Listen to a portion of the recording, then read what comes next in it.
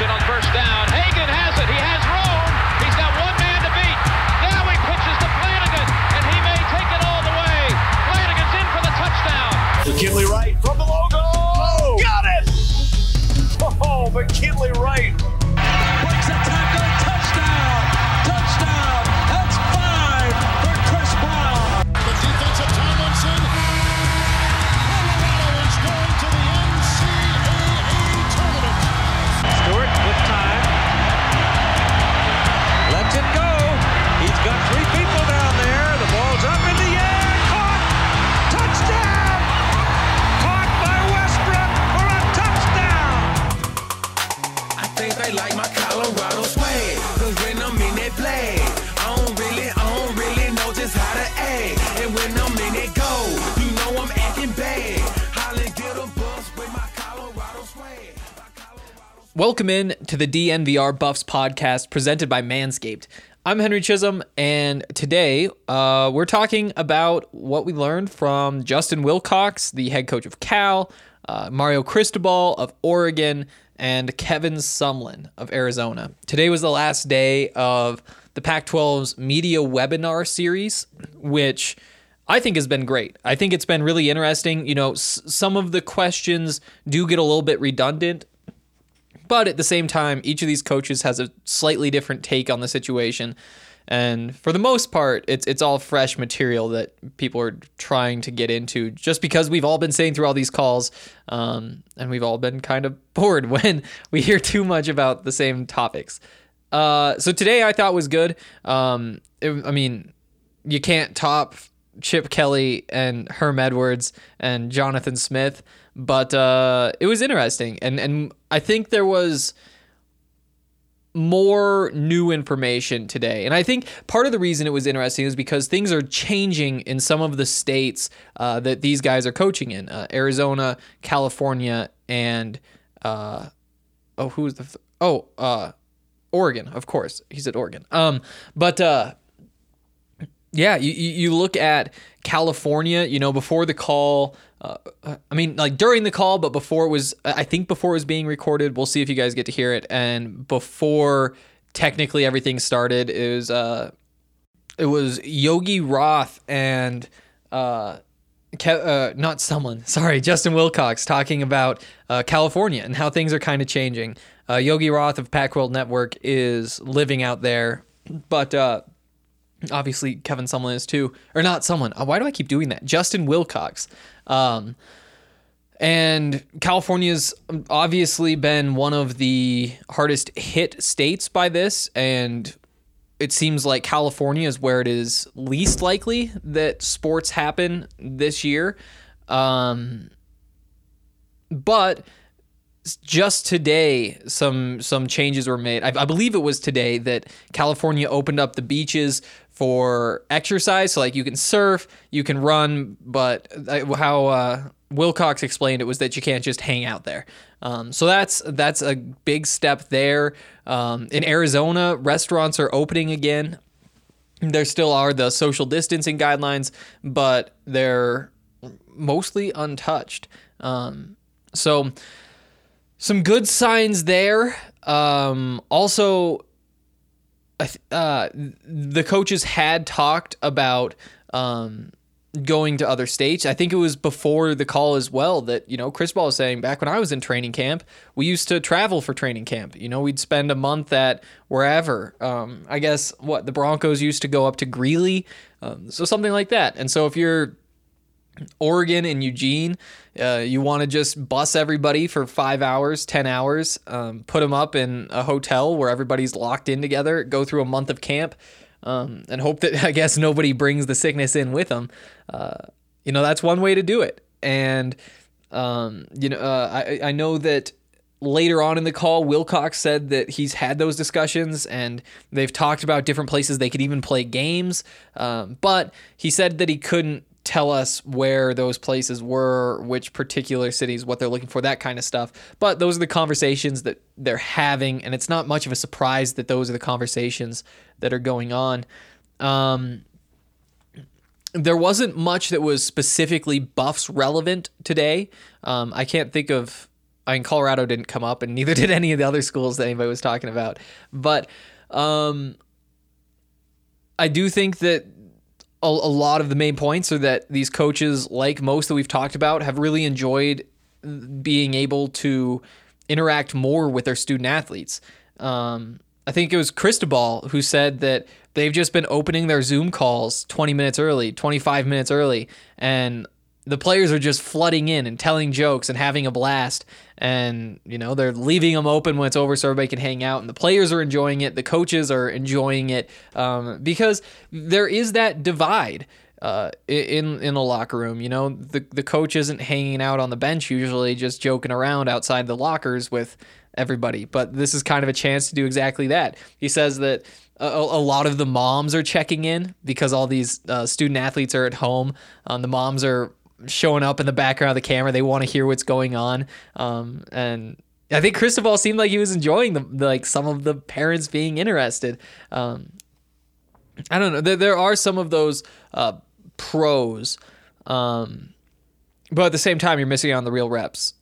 This isn't totally relevant, but I saw earlier this morning that Cortland Sutton of the Broncos said that typically during the OTAs, the coaches say that they run about 300 plays. So if an offense typically runs about 60 a game, basically you're losing 5 games worth of reps. And I would guess that those numbers are fairly similar at the college level. In fact, they could be quite a bit bigger because the spring season is so full for college sports, whereas you just have a couple different bouts of the mini camps for the NFL guys.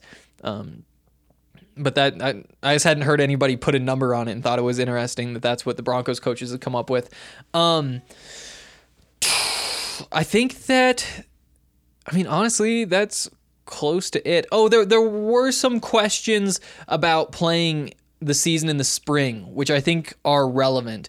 Again, these coaches could explain themselves probably better than I can, but the consensus was that pushing the season into the spring causes problems. And we've talked about that on this podcast, and so we won't dig too deep into it, but you guys can imagine what the problems are. If you're still playing games into January, even into February, well, what if somebody graduated at the end of the fall semester and isn't planning on taking classes in the spring? I guess you could just have them take classes and then drop out as soon as the season's over. But there's that stuff going on. There's the draft that's coming up. A lot of players likely sitting out the end of the season because you can't get hurt before the draft. You miss all your spring practice, and so the quality of play in 2021 is lowered in the fall season, not just the 2020 season that's played in the spring of 2021. And so you do run into all those roadblocks. And you could work around those and you could find solutions, but it would take a lot of work, and there would be people at every school who are spending a lot of time figuring out how to make things work. Even stuff that doesn't seem all that related. The Buffs basketball team isn't used to having mid-season conference games at the same time as football games. So what does that look like? Are there more fans? Are there less fans? Do you have to do things to bring them in? Can you package the games together and say, hey, we've got a matinee basketball game and a football game at night? All of those discussions that need to be had, just because there hasn't been 100 years of history of how you do things and slowly refining into where each piece fits.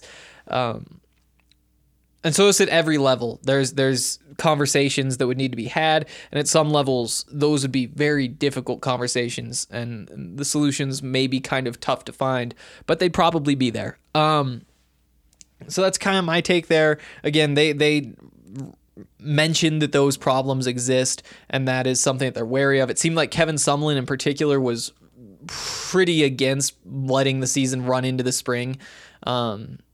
And that's where you get into the questions. Would the NCAA let a player just finish out the season if the regular season is scheduled to end middle of January, the bowl season, the college football playoff is scheduled to end, let's say, middle of February, or maybe, let's just call it middle of February. depending on which school you go to, that's 3-4 weeks of classes that you're supposed to be in. And if the NCAA grants that waiver, then sure, it's fine. But also, where do they live?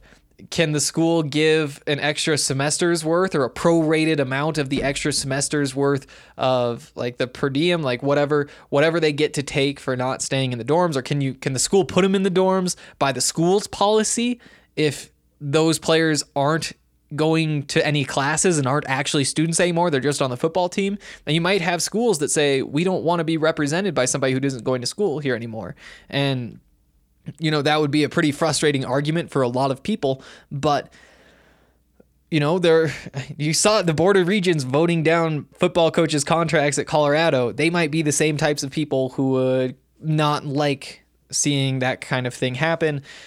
There are just a lot of problems and a lot of things that have never been done before that need to be done, and you can't afford to screw many of them up. Otherwise, the whole thing goes up in flames. Some more questions that they were having. I think that question that really sparked some good conversation was right after another question when somebody asked, would you rather play 8 games, cancel the first 4 games, just play your 8 games because that's what you have time for, or try to push the whole season back those 4 weeks, push everything just back a month so that you could try to get through it? And the coaches didn't answer,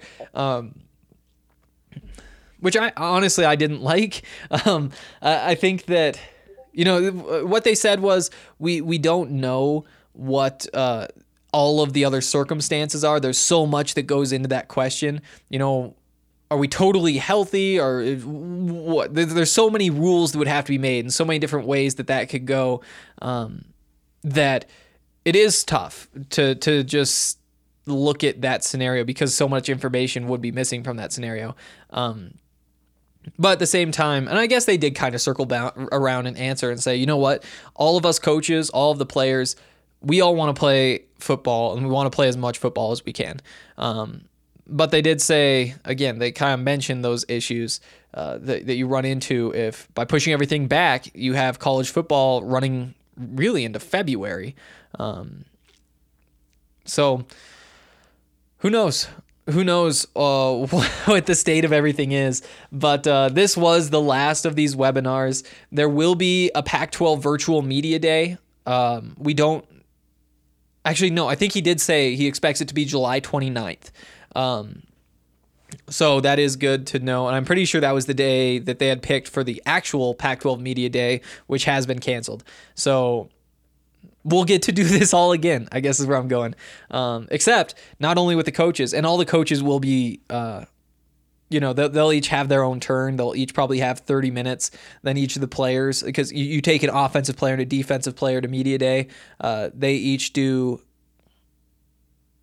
I mean, we won't know. We'll see how they format it. But when you're there, they just put all 3 in different corners of the room. So there's a main stage. That's where the coach is talking with a podium because you need the media. You need to be elevated so everybody can see. And then in the back corners of the ballroom, they put 1 player in each. So anybody who needs them can just circle back there. And they have their podium. It's a nice setup. But typically, unless... I mean, who was there last year? It was Nate Landman and Visca. And with Nate, I was pretty much just one-on-one with him because I wasn't up there with Mel because I talked to Mel, I'll get all the quotes. I'd have time for 1-2 questions that I could push in with that whole horde of people.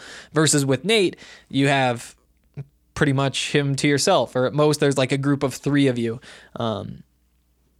So yeah, we will hear from everybody around July 29th, though. It sounds like will be the next time. And I guess it's coaches for 30 minutes each and players for 15 minutes each. So I'm excited about that. You know how much I love Media Day, even if it is virtual. It's not quite the same. Yeah. I think this is going to do it for today. I don't think I had any other notes that I wanted to hit. I didn't write any other notes down, but sometimes I think I can remember my notes. Cool. Well, if you guys have any questions, any comments, I will get to those on the next show. If you drop them in the post for today's show at thednvr.com. Yeah, that's That's how it works. Before I play this audio, I should say, all three. Actually, here I'll just post all 4 of the videos of the calls with all these coaches in the post for this show. So if you want to, and you don't need to be a subscriber to see those, I should throw that out there. But if you want to see all this for yourself, all 4 videos will just be embedded in this post. So you can check that out and watch if you'd rather watch. Cool. Before I leave you, I do want to tell you about Breckenridge Brewery, one of my favorite of our partners, just because I really like their beers. And, I wasn't a beer guy. I want to credit Breckenridge Brewery with turning me into a beer guy. I could drink like the watery, kind of like the quantity beers, a Coors Light, that type of beer, the kind that's just cheap and gets you drunk and you can have a lot of and play pong with. But it wasn't until Breck that I started branching out more. That's the Hot Peak IPA is the first IPA that I just powered through. Usually I've had like tastes and I've just been like, I don't really like this, and I've just moved on. But, the Hot Peak IPA, I was like, I'm not an IPA guy. It is still a bit hoppy. But then I just drank 2 of them and I got used to it. And it's just such a good beer that I can't imagine ever not wanting to drink it. And it really has opened me up to other beers too. It makes me more interested. And I think part of it is going and touring the facilities and hearing about how they build the beers and the scientists and the tasters and all the different pieces, and hearing how they make the strawberry sky and they just want a tiny little hint, just a little aftertaste almost of strawberry for just a second. So it just tastes like a normal beer, and then for just an instant, just a flash of strawberry. And they're explaining all the different ways, like the different temperatures they put everything together and how that turns it into just a little hint of strawberry right at the end. But all that stuff is really interesting. It's really opened my mind up to beer being more than transportation, really, just from sober to buzz to drunk. And it's been fun. You can just enjoy drinking the beer instead of enjoying yourself after you drink the beer. Breckenridge Brewery, incredible stuff.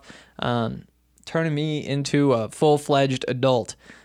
If you guys would like to try some, check out the beer locator at their website, and it'll tell you where you can do exactly that.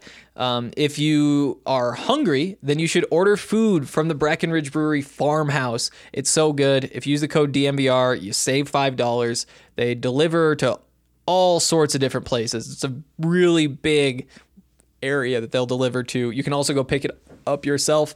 Of course, you never know. I think maybe in a few weeks we'll have restaurants open. You can just go there and experience how cool that place is for yourself. Maybe we're close. I also want to tell you about DraftKings. Really, really enjoy DraftKings. It's a lot of fun. Hopefully you guys didn't listen to my advice. Actually, no. You know what? If you listen to my advice, you still have a $25 free bet. I was right that the fight didn't go the distance, but I was wrong about who was going to win the fight. So sorry about that. I am 1-1, which is less impressive now that I remember that I picked 2 favorites. But I played the game right, and now you just turned your $25 into a $25 free bet if you were listening to me. So maybe I can improve. I don't know. I mean, you're still up money, I guess, if you're listening to me. Who knows? But I do want to say that DraftKings is the official betting partner. DraftKings Sportsbook is the official betting partner of DNVR. It's legal sports betting in Colorado. You do it from your phone, from your computer, any other. I mean, like an iPad, I guess, is another one. They have so many different specials. It's just the best way to do it. If you're going with some overseas online sportsbook, first of all, the odds probably aren't any better. And second of all, this is a really scary time to be betting on sports, especially betting on sports illegally, because DraftKings Sportsbook is not operated by the government, but overseen. Let's go with overseen. I think that sounds better. Is overseen by the Colorado government. They can't just say, oh, you said the Broncos were going to win 9 games this year. Well, guess what? There was no season. You're not getting your money, because that is illegal.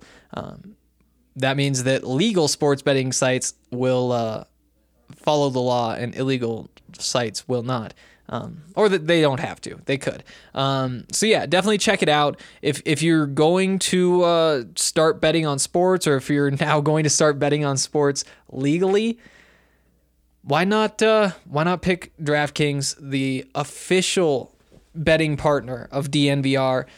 Download the DraftKings Sportsbook app now and use code DNVR when you sign up. For a limited time, all new users can get a sign-up bonus up to $1,000. That's right, DraftKings Sportsbook has a sign-up bonus up to $1,000. Don't forget to enter the code DNVR and get your sign-up bonus up to $1,000. Only at DraftKings Sportsbook. Must be 21 or older. Colorado only. Bonus comprised of a first deposit bonus and a first bet match, each up to $500. Deposit bonus requires 25 times playthrough. Restrictions do apply. See DraftKings.com/sportsbook for details.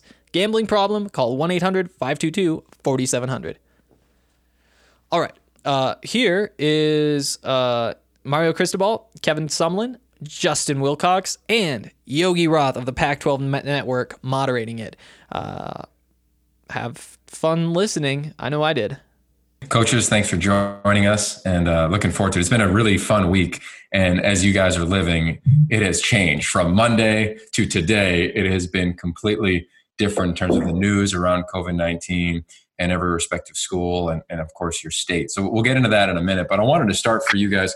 What has been the most enjoyable, creative, surprising part about dealing with your student athletes in these times that no one could have predicted? Coach Cristobal, we'll start with you. Most creative thing, I think maybe some of the guest speakers were able to bring in on some of these Zoom meetings that we orchestrate. Some of the former players having a Marcus Mariota or LaMichael James pop on there and be able to share their side, their story, and provide some inspiration for our guys and some guidance has been really neat. But again, I think the first day when you see all those boxes light up and you kind of feel like you're on the Brady Bunch, like supersized, I thought that was an eye-opener. But all in all, I think it's been the guest speakers. Excellent. Coach Wilcox, how about you? The thing that's been really neat to see is just how the guys enjoy each other. I think anytime you have a chance to get on there with them, whether it's a position meeting or a group meeting or a team council, they really like the engagement of seeing each other and how the smiles on their faces and the banter that they probably miss, and I know they miss, and we all do. And, initially that first week was probably get home and try and get your bearings, but you start missing your teammates and missing the people in your organization. It's been really neat to watch them and how much they care about each other and how they keep up with each other and motivate each other. So I think that's been kind of the really special thing to watch as we've been through all this. I like it. Coach Sumlin? Yeah, I would agree with that. I think that, the big concern is as we were apart, how does your team continue to grow? How does it build? What's the camaraderie like? Because when you're quarantined and stay-home policies, what's that like? But when you watch and like Mario and Justin said, there's a bunch of different pictures across there. Guys are genuinely happy to see each other. The conversation is more than just football. What you realize is between the outside speakers, between the football, between just life, checking on people, guys really care about each other, and you're still able to build a team even through one of the toughest times that we've seen as coaches. Yeah, it's been interesting to watch and track your guys' social media. Coach Cristobal, I got to say, I loved it when you were outside at Justin Herbert's house when he got drafted. That to me was surprising and was amazing. I know that was a fun night for everybody. But going back to you, Coach Cristobal, can you just paint a picture of what's it like now? Because I imagine every day, while it may feel like Groundhog's Day, like your meetings as a head coach and trying to figure this thing out, they must change. Can you glean a little insight into that? Well, you still got to stay fresh as a teacher, whether you're doing this via Zoom or doing this in person. And again, some teams had 3 or 4 days of spring ball. Some had none. You have the entire season. You've probably ripped through that already. So what are you showing? What are you detailing for them to try to advance, try to get better in this game, increase their football IQ? How creative can you get with some of the testing mechanisms that you have online? Or how do you mix it up? Is it time for one of the players to lead a meeting or have one of the graduate assistants take his turn in front of the entire group and kind of take his steps in developing as a football coach? So all that stuff has been great. But just like, Coach Wilcox, Coach Sumlin were saying, the interactions, and I thought something that happened by accident day one that was really neat is we were waiting for everybody to zoom in there. And there were guys who were in there early who try to get there, early's on time. So we got a bunch of guys in there 15, 20 minutes early. And some of the conversations and some of the joking around, laughter going on was absolutely hysterical. We actually let it run for an extra 10 minutes because everyone was getting such a kick out of it. So all that stuff is critical. But again, human contact, like the coaches mentioned, really, really critical. Excellent. All right. So Coach Sumlin, your state is going to allow an element of human contact coming up here on Monday, at least as of now, I believe. How have you talked to your players and their families about that? And what's the process among even your staff and your building? Yeah, well, that's an ongoing process, right? So it's like anything else. It's I think David Shaw said it's fluid at best. So, for us, there's a lot of questions. I think the big thing has been communication with players and their families, just about where we are and being honest. Sometimes being honest about you don't know is okay, right? To just settle some people down. And just because of the state is doing some things, where's your campus? Where do they stand on this? So, everybody is moving forward, but what's important is the safety of our student athletes. And particularly in our situation with maybe the opportunity to open some things up early, our first and foremost concern is, what are we going to do for the safety of our student athletes off campus, or as whatever we can do right now, but certainly as they return to campus, what does that look like, and what is our preparedness level? So we've had that conversation with our players. We're continuing to have that conversation with our players, with campus, so that this thing is, as you said, if you'd asked me this question, even Monday, it would have changed, right? Based on our governor's press conference, yesterday or 2 days ago. So it changes constantly, and our thought process and our availability, what we need to do changes constantly with that. Yeah, I believe it. Coach Wilcox, there's been a lot of talk around California, right? With the Cal State universities, the statement that came out, a lot of people confusing that with the UC system, at least around the country. Obviously, they're not the same thing. But how have you talked to your team about it? And how are you planning around it in all the scenarios that may come to light?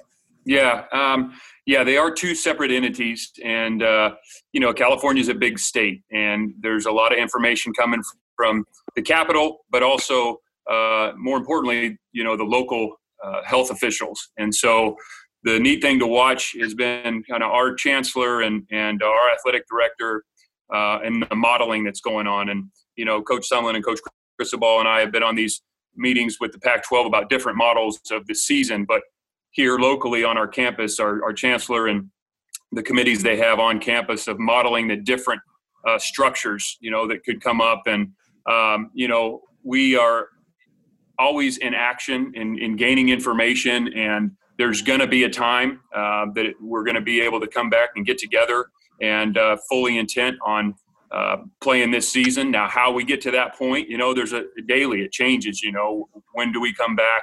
When do we start working out together? But every intention is to do that. And, again, I've just been real impressed with locally our chancellor and our athletic director and how they're working through these different models because the information changes daily. Yeah, it's been impressive to watch all the leaders in every respective footprint. Coach Cristobal, and everybody here has a new coordinator. You're coming off an incredible season. How have you been able to maintain the momentum and rebuild that too deep, let alone the roster? You lost a lot of players to the next level among having Joe Moorhead and some changes on your staff. Well, we're really fired up about our changes. I mean, we're looking at a couple of guys that are complete professionals, tremendous amount of energy and passion. These guys, we feel, are going to upgrade our program in a lot of different facets. But I think what they brought to the table, along with the fact that we feel like we've established a really good culture, okay, and not just a word to throw around out there, not just a tagline. We have miles to go. We recognize that, but we feel that what has been established from a mindset standpoint, from a standard of expectations and operation, that it's going to be on the players. And like Coach just mentioned, at some point in time, that ball's going to be teed up and we're going to play ball. And the team that handles this kind of stuff the best is probably going to have the best chance to have a successful season. So those changes are something that, we look forward to in a positive way. Whatever is thrown our way, you deal with it and absolutely make zero excuses as to not having enough time or not being able to meet enough together. There will be time. In the meantime, is continue to zoom away, continue to stay in touch, and most importantly, build stronger relationships with those players. These new coaches did not spend much time around them. They have to, on a daily basis, build those relationships so that trust is really formed and that they can move forward and really trust each other. Yeah, you just following up on that, Coach Sumlin. You bring in Paul Rhodes. You guys all got in about 1 week of practice and spring practice. How have you been able to do that with a whole new side of the ball? Well, it's just like Mario said, as a new coach or particularly guys on defense coming in, the good news is that they did get to see 3 or 4 practices, right? So there's a little bit of evidence on film, some meeting time, some workouts, so they have a little bit of an idea athletically up close. The developmental part that obviously did not happen, but what happens now? And I think Mario hit it right on the head. It's about communication. It's about trust. It's about and during this time, our Zoom situations have been not just about football, but about life and getting to know guys, getting to know their families. So some of these, sometimes, your mom will peek their head in behind the Zoom, say hi. And everything we do is not about X's and O's, particularly during the last, month and a half, 2 months, because, lives have been changed, lives have been turned upside. Everybody's got a different situation. And our coaches have been and needed to be invested in our players' lives outside of football. And the quickest way for new coaches, to really flourish and do the things that they need to do to be successful is to gain trust. And, you'd say that's hard to do when you're not in front of them. I mean, right there face to face, but believe me, we've had enough meeting times through Zoom that the guys know from everything from, cookouts and virtual cookouts, virtual everything. So, yeah, it's been a different way to do things, but I think our guys, particularly defensively, the new guys, and our staff in general have done a nice job of really communicating with our players and gaining that trust in this time where everybody's not together. Coach Wilcox, you guys lost some guys up front to injury last year, but you bring back a quarterback. He's been in the program for a long time, and you bring in a new system on offense. What's that been like? Whether you deinstall everything, do you kind of hold back a little bit? How are you there? Yeah, well, similar to the other coaches, we got a weekend, which for us was 4 practices, and it might seem like a small number, but to be able to get 4 practices in and those corresponding meetings during those days and then the off days, it was really, really productive. And thanks to technology and Zoom and Exos and Kahoot and all these different platforms, we're able to, engage with the guys on football. And we spent a ton of time doing that. I don't know how we would have ever done anything like that back in my day. They would have faxed it to you, or who knows? I don't know if it would have worked. But, the ability to engage with them during those meetings has been critical. And we got quite a bit in offensively, put a ton of it in. And it's a credit to our new coaches and how they handle that, and also our players digesting it. But it's been really productive. And as, the other coaches mentioned, I think this time with this, again, Zoom and FaceTime and all this, I mean, they're getting to know the guys. Even though they're not next to them, they're still able to get to know them because there's a lot of dialogue going on, whether it's football or nothing to do with football, which is really important in this whole process. I'm going to go one more with you guys, and I'll open it up to the media. But Coach Cristobal, obviously recruiting as well as anybody. What are the discussions like around recruiting, the recruiting calendar, all the things that seem to be flipped upside down to a certain degree right now, and how are you and your staff approaching and managing that? Well, it's we spend a lot of time now on our conference calls talking as coaches, and there's some great ideas and a lot of tentative planning that goes on, a lot of hypotheticals, and like Coach Wilcox mentioned, sometimes it moves from plan A to plan B within hours, within days. So you're prepared to move on, you go. Not having people on campus and actually seeing your place is difficult for every coach, because at the end of the day, facilities are great and, videos are fine, but to be able to sit with people face to face and get to know those people and take a deep dive into one another and build relationships, there's nothing like that. So yeah, it's a challenge, but it's a challenge for everybody. These challenges are not unique to us or any other school. We all face them. And in the meantime, you know what? It puts into perspective how important it is to take advantage of every single opportunity on a campus, on a Zoom call, getting to know a family member, a coach, taking a deeper dive into not only highlight film, but game film to see how a guy really responds in all kinds of situations and during a game and practice. So it's a test. It's a test that we're all going under, and, we accept the challenge.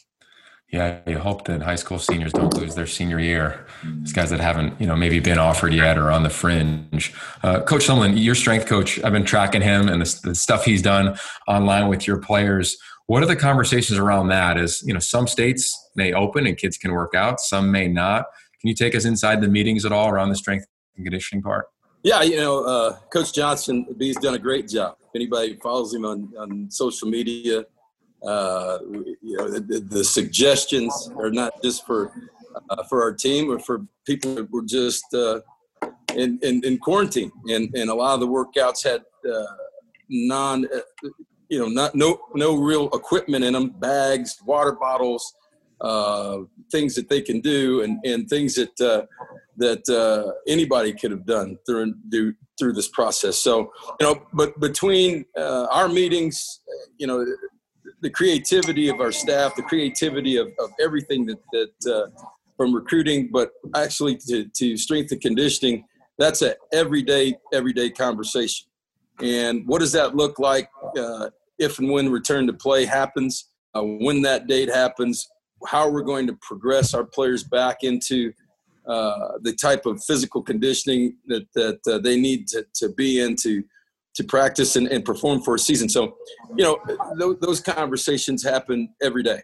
And the other piece is, what does that plan look like? And as the other coaches have alluded to, we've basically since the end of March have met as coaches with our league and have developed different plans of attack from a return to play standpoint, whatever those week periods look like, what those practices, what those workouts will look like, because it's our job to prepare our guys to prepare to play football and then be reactionary. Just like Justin said, that plan might change and go from A to B in a couple of minutes or a day, but our jobs are to prepare our team to be ready to play in the fall.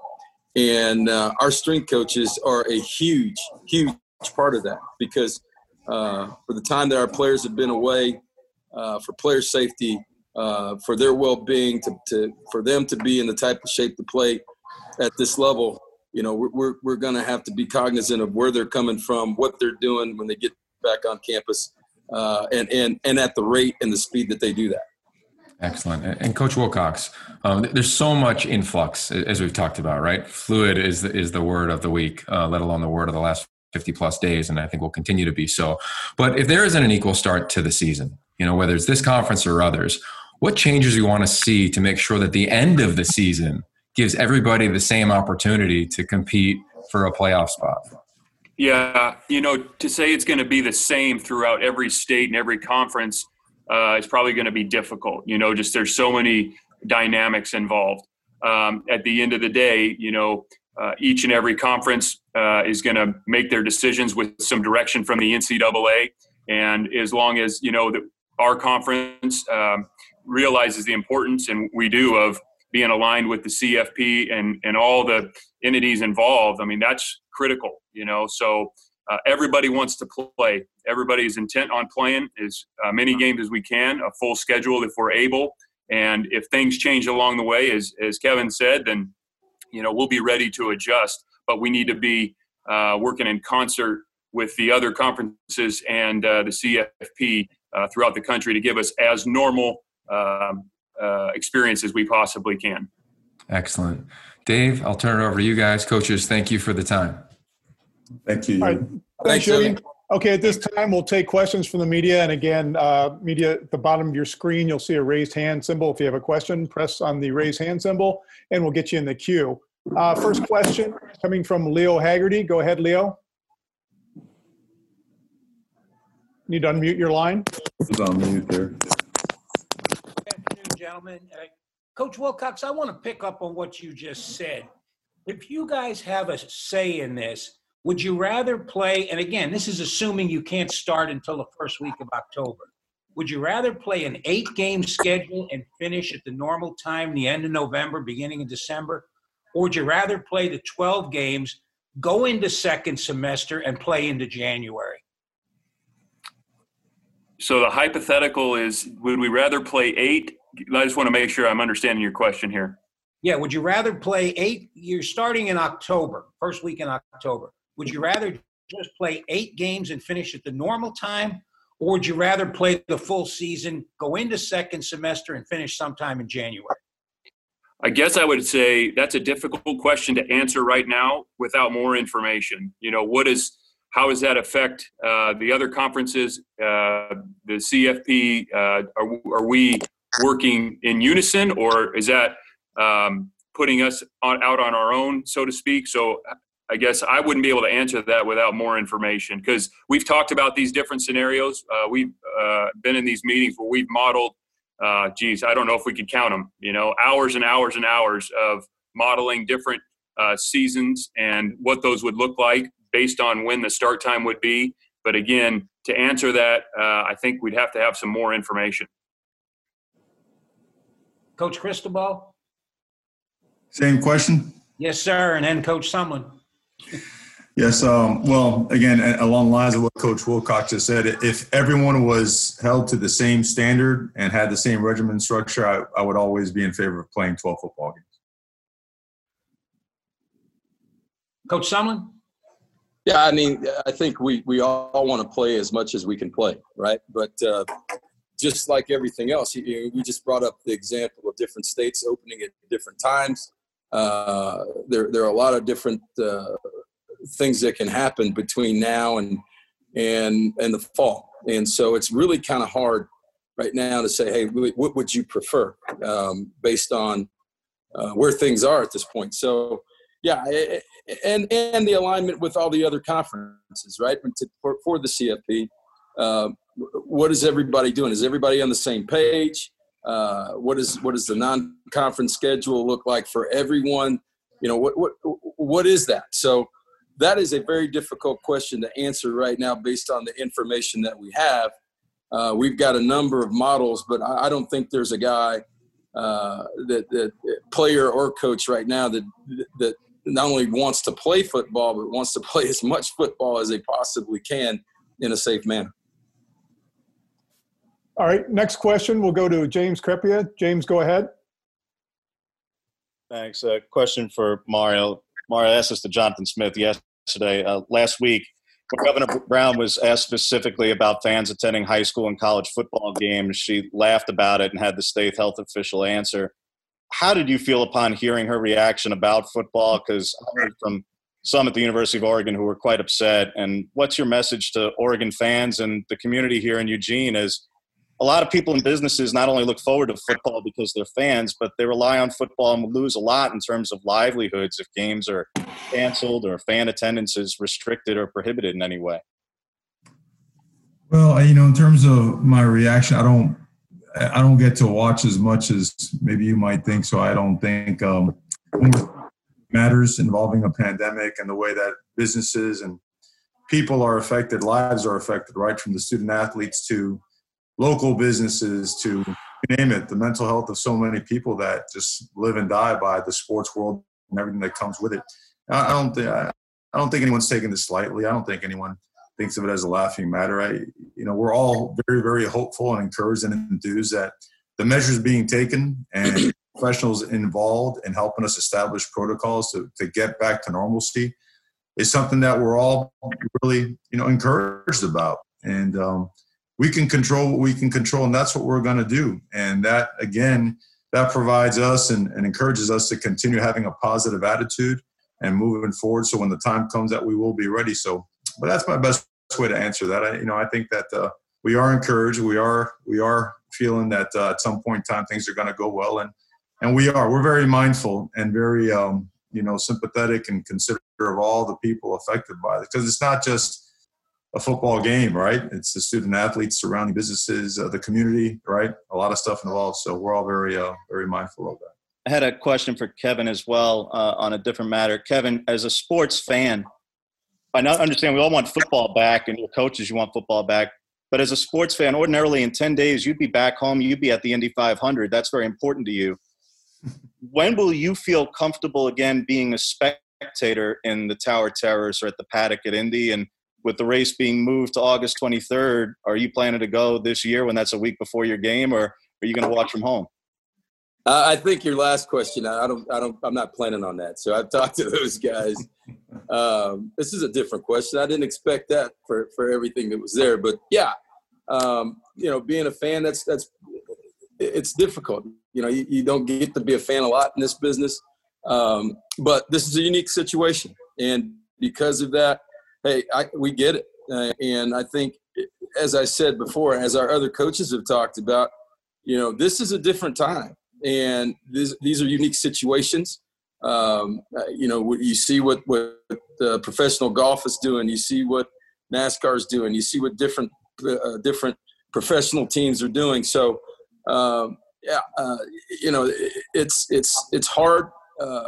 It's hard to really say, hey, look, as a fan, do you want to watch it? I think you saw the interest last week with UFC. That's probably one of the highest rated UFC cards in the history of UFC, right? Because people wanted to see that. And that was on television. So there's different ways to be a fan. Obviously, for me, that is that'll be a television event, whether it's live or taped. But we plan on practicing during that time if things are right. All right, next question will come from Dennis Dodd. Okay. Can you guys hear me?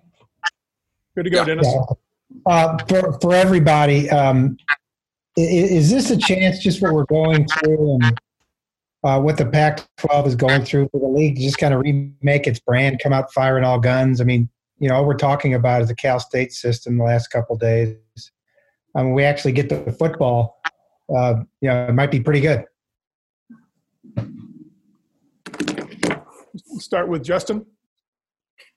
Yeah, are you talking to Dennis? I just want to make sure you said, is it a chance for us to rebrand? Is that what you said? Yeah, just everything. There's been so much, negative headlines the last few years. Wipe the slate clean, just come out, guns blazing. Yeah. Well, I know for us, I guess, and me personally, I know what kind of players and coaches and programs we have in our conference. It's extremely competitive on all fronts. In terms of the talent, in terms of the coaching, in terms of the institutions.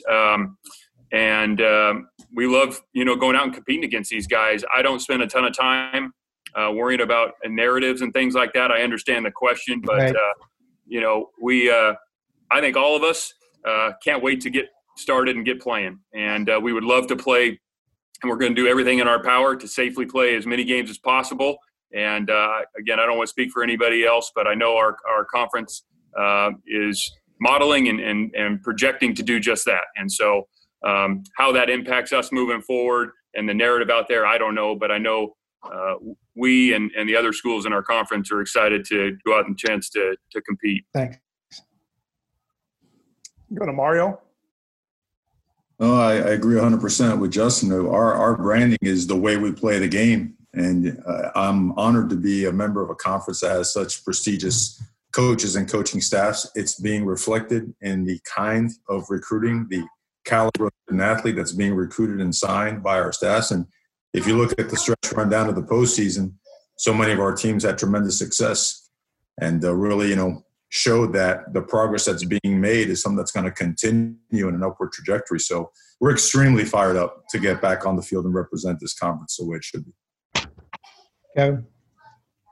Yeah, I think if you look at, a lot of people don't know the investment from our conference behind the scenes and the meetings that we've had with our commissioner, with our league office and with our coaches, really working on different scenarios to not only play football in a safe manner, but what does that look like from a competitive level, and and what's best for our conference. So,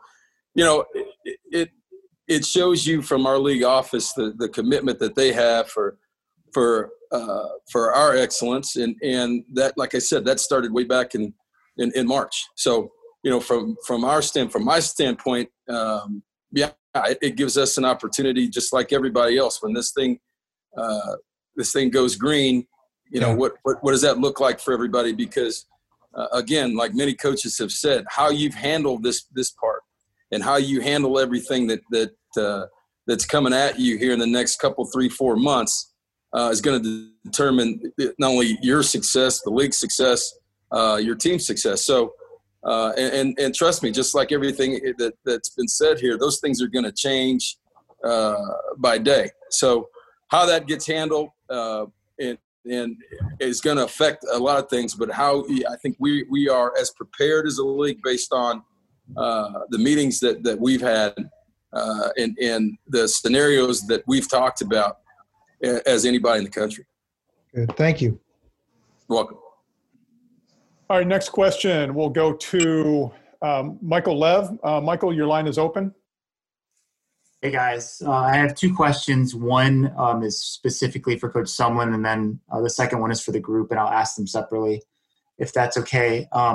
Kevin, Dave Hickey, your athletic director, announced a re-entry task force today. I just wanted to know what you make of the steps that the athletic department and the university are taking to proactively attack this whole situation. Well, as I said earlier, based on the governor's comments of a day ago, we have to take that stance. And I think Dave has, and along with President Robbins, the conversations that they're having about our campus become important based on, what's opening in the state. So, again, what we're doing as a university and what we're doing as a football program and what Dave is doing as an athletics director, it all starts with the safety of our student athletes. And what does that look like? Down to where they eat, where they're going to live, how we're going to test them. I think Dr. Robbins has talked about our testing program.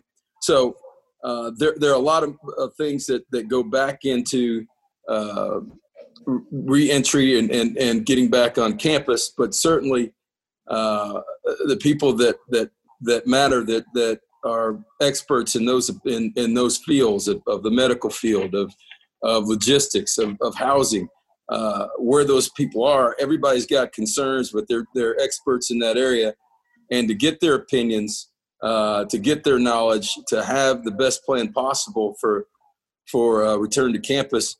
I think that is extremely smart on Dave's part and on our president's part. All right, and the second question, I know that Coach Sumlin and Coach Cristobal both had to take salary reductions. I'm not sure if Coach Wilcox has had to do that as well, but I just want to know, simply put, was that a difficult thing to do at all? Asking myself? Yeah. Yeah, no, I think during this time, it's a difficult and unprecedented time, right, in our world, and it's something that now more than ever people have to show unity as we tackle this together. So no, it wasn't difficult. And how about you, Kevin? No, I think it's like Mario said. This is a unique time, and when all you have to do is turn on the news at night, read the paper, just get on the internet, and there's, you see the struggles of people across the country. And, from that standpoint, and from a standpoint of, hey, what can you do to help the situation at your university? No, it doesn't become difficult at all. Yeah. Does he want me to answer that? Is he there? Yeah, go ahead, Justin. Finish that up. Yeah. So I just, speaking on Cal specifically, there's been a lot of discussions in different ways that some of us as coaches and even administrators, that we can be part of the solution in, supporting our athletic department. And I'm 100% behind that. And there's just been a lot of different ways that we've discussed on how to do that. So that's where we're at. Okay, next question will come from Jeff Ferrado. Jeff, your line is open.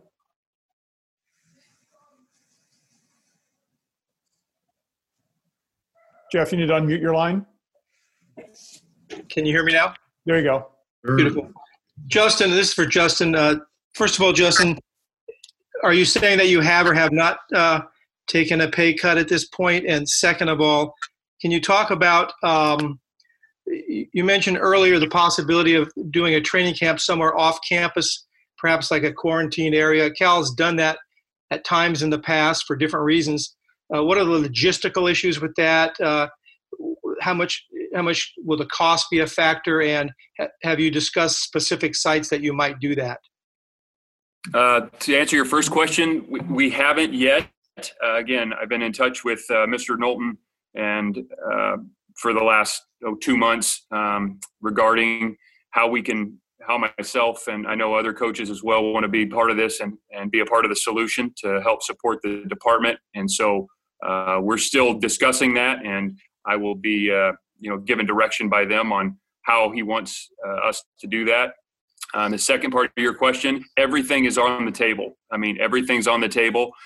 So when we talk about all this modeling, whether it's at a conference level or at a institutional level, we're looking at every scenario based on, where we're at that current time. So whether that's, June 1, June 15th, July 1, July 15th, August 1, there's just these different points where we're looking at, is that a possibility? It could be. And so we've modeled that out. Now, how in depth you go on that, we've discussed kind of preliminary,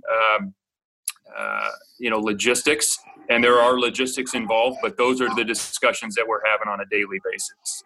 So there's no places you've identified yet as potential sites, or? We've discussed some different ones.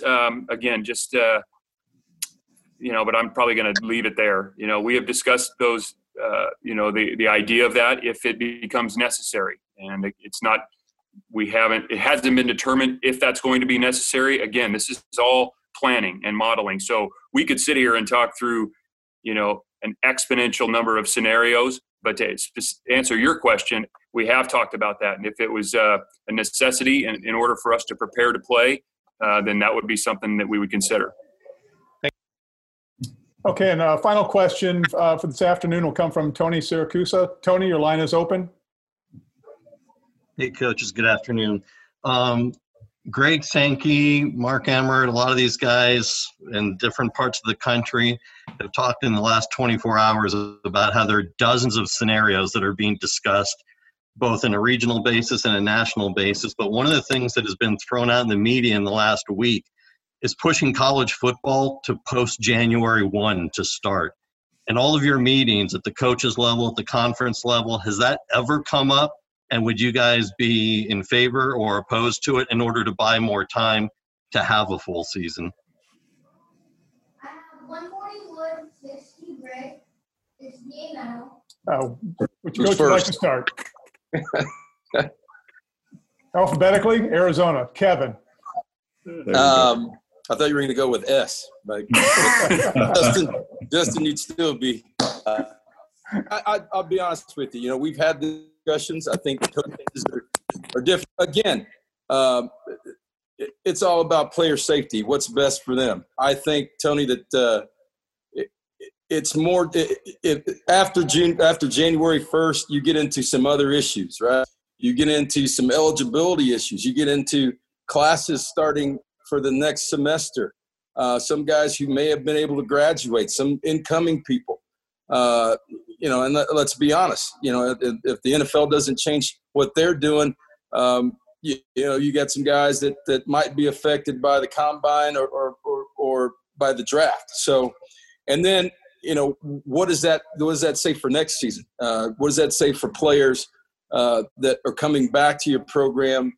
And if that season starts, then are you trying to play 24 games in a 12-month calendar? So it's not as easy as that. and just looking at a January schedule that goes through that and impacts on a lot of different things, and in particular the spring and the next fall. So yeah, those scenarios have been discussed. Everybody's got different opinions about it, but ultimately guys want to play football. The players want to play, the coaches want to coach, and we want the safest model yet. And if that's the model, that so be it, but it's going to affect things for the next year more so than people are talking about right now. Yeah, I'll echo what Kevin said. It's an incredibly complex model, and there have been discussions about that. As I mentioned before, we've talked about really everything out there to a degree, some more in depth than others, but the late start has been discussed, and there are a lot of logistical issues with it. But ultimately, if that's what's best for college football, then we would be on board. But I think there would take a lot of planning, a lot of logistical work to get that done. And ultimately, we don't know yet. We're still gathering information, and if that's what it was, then that's the way it's going to go, and we'll figure it out at that point. But I think we've spent more time with our normal schedule, and then from there, what are the modified schedules that could happen if need be.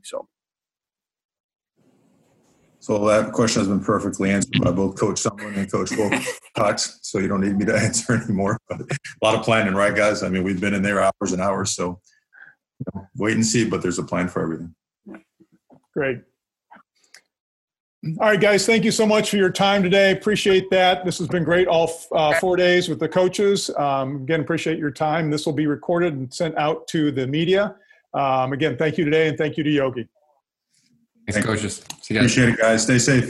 Yeah. I think they like my Colorado swag, 'cause when I'm in that flag, I don't really know just how to act. And when I'm in that goal, I'm acting bad.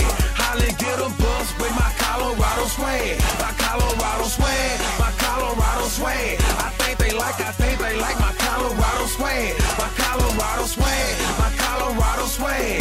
Man, I swear, I think they like my Colorado swag. My Colorado swag is pushing 180. Speeding past competition, see you later, baby. Colorado Army with soldiers like the Navy. And boat is where we station, patiently awaiting. When I hit the field, it's so hard to behave. I'm Colorado swagging as the crowd do the wave. Look into my eyes, I can tell that you afraid. 'Cause we finna hit ya. Hey, you on your own now, why you watching the official? You just better hope you make it to the next whistle. And we ain't playing with you can get it anytime. It started at the scrimmage, we gon' win it at the line. My Colorado swag in the middle of the ring. Throwing blows, knocking down team after team. I think they like my Colorado swag, 'cause when I'm in that flag, I don't really know just how to act. And when I'm in that goal, I'm acting bad. Holla, get a bus with my Colorado swag. My Colorado swag, my Colorado swag. I think they like my Colorado swag. My Colorado swag, my Colorado swag. Man, I swear, I think they like my Colorado swag. Have you ever seen around? I'm Boulder, Colorado. Buffalo is what I am. All the teams come and follow. When I start hit the field, the opposing crowd swallow. 'Cause they know I'm about to kill. He gon' feel that tomorrow. Whole team full of warriors. Got me feeling tribal. Big 12, here we come. We ain't worried about a rival. If you want it, come and get it. We'll wait for your arrival. When you hit this frozen field, man, it's all about survival. Pray you make it, yeah, you better bring your Bible. Crack back, blind side, flat line, no revival. Get them bucks, mess them up, we say we got them. If we don't, then we'll get them. When we see them, then we have them. Like my Colorado swag, 'cause when I'm in that flag, I don't really know just how to act. And when I'm in that goal, I'm acting bad. Holla, get a bus with my Colorado swag. My Colorado swag, my Colorado swag. I think they like my Colorado swag. My Colorado swag, my Colorado swag. Man, I swear, I think they like my Colorado swag. I think they like my Colorado swag. 'Cause when I'm in that flag, I don't really know just how to act. And when I'm in that goal, you know I'm acting bad. Holly get a bus with my Colorado swag. My Colorado swag, my Colorado swag. I think they like my Colorado swag. My Colorado swag, my Colorado swag. Man, I swear I think they like my Colorado swag.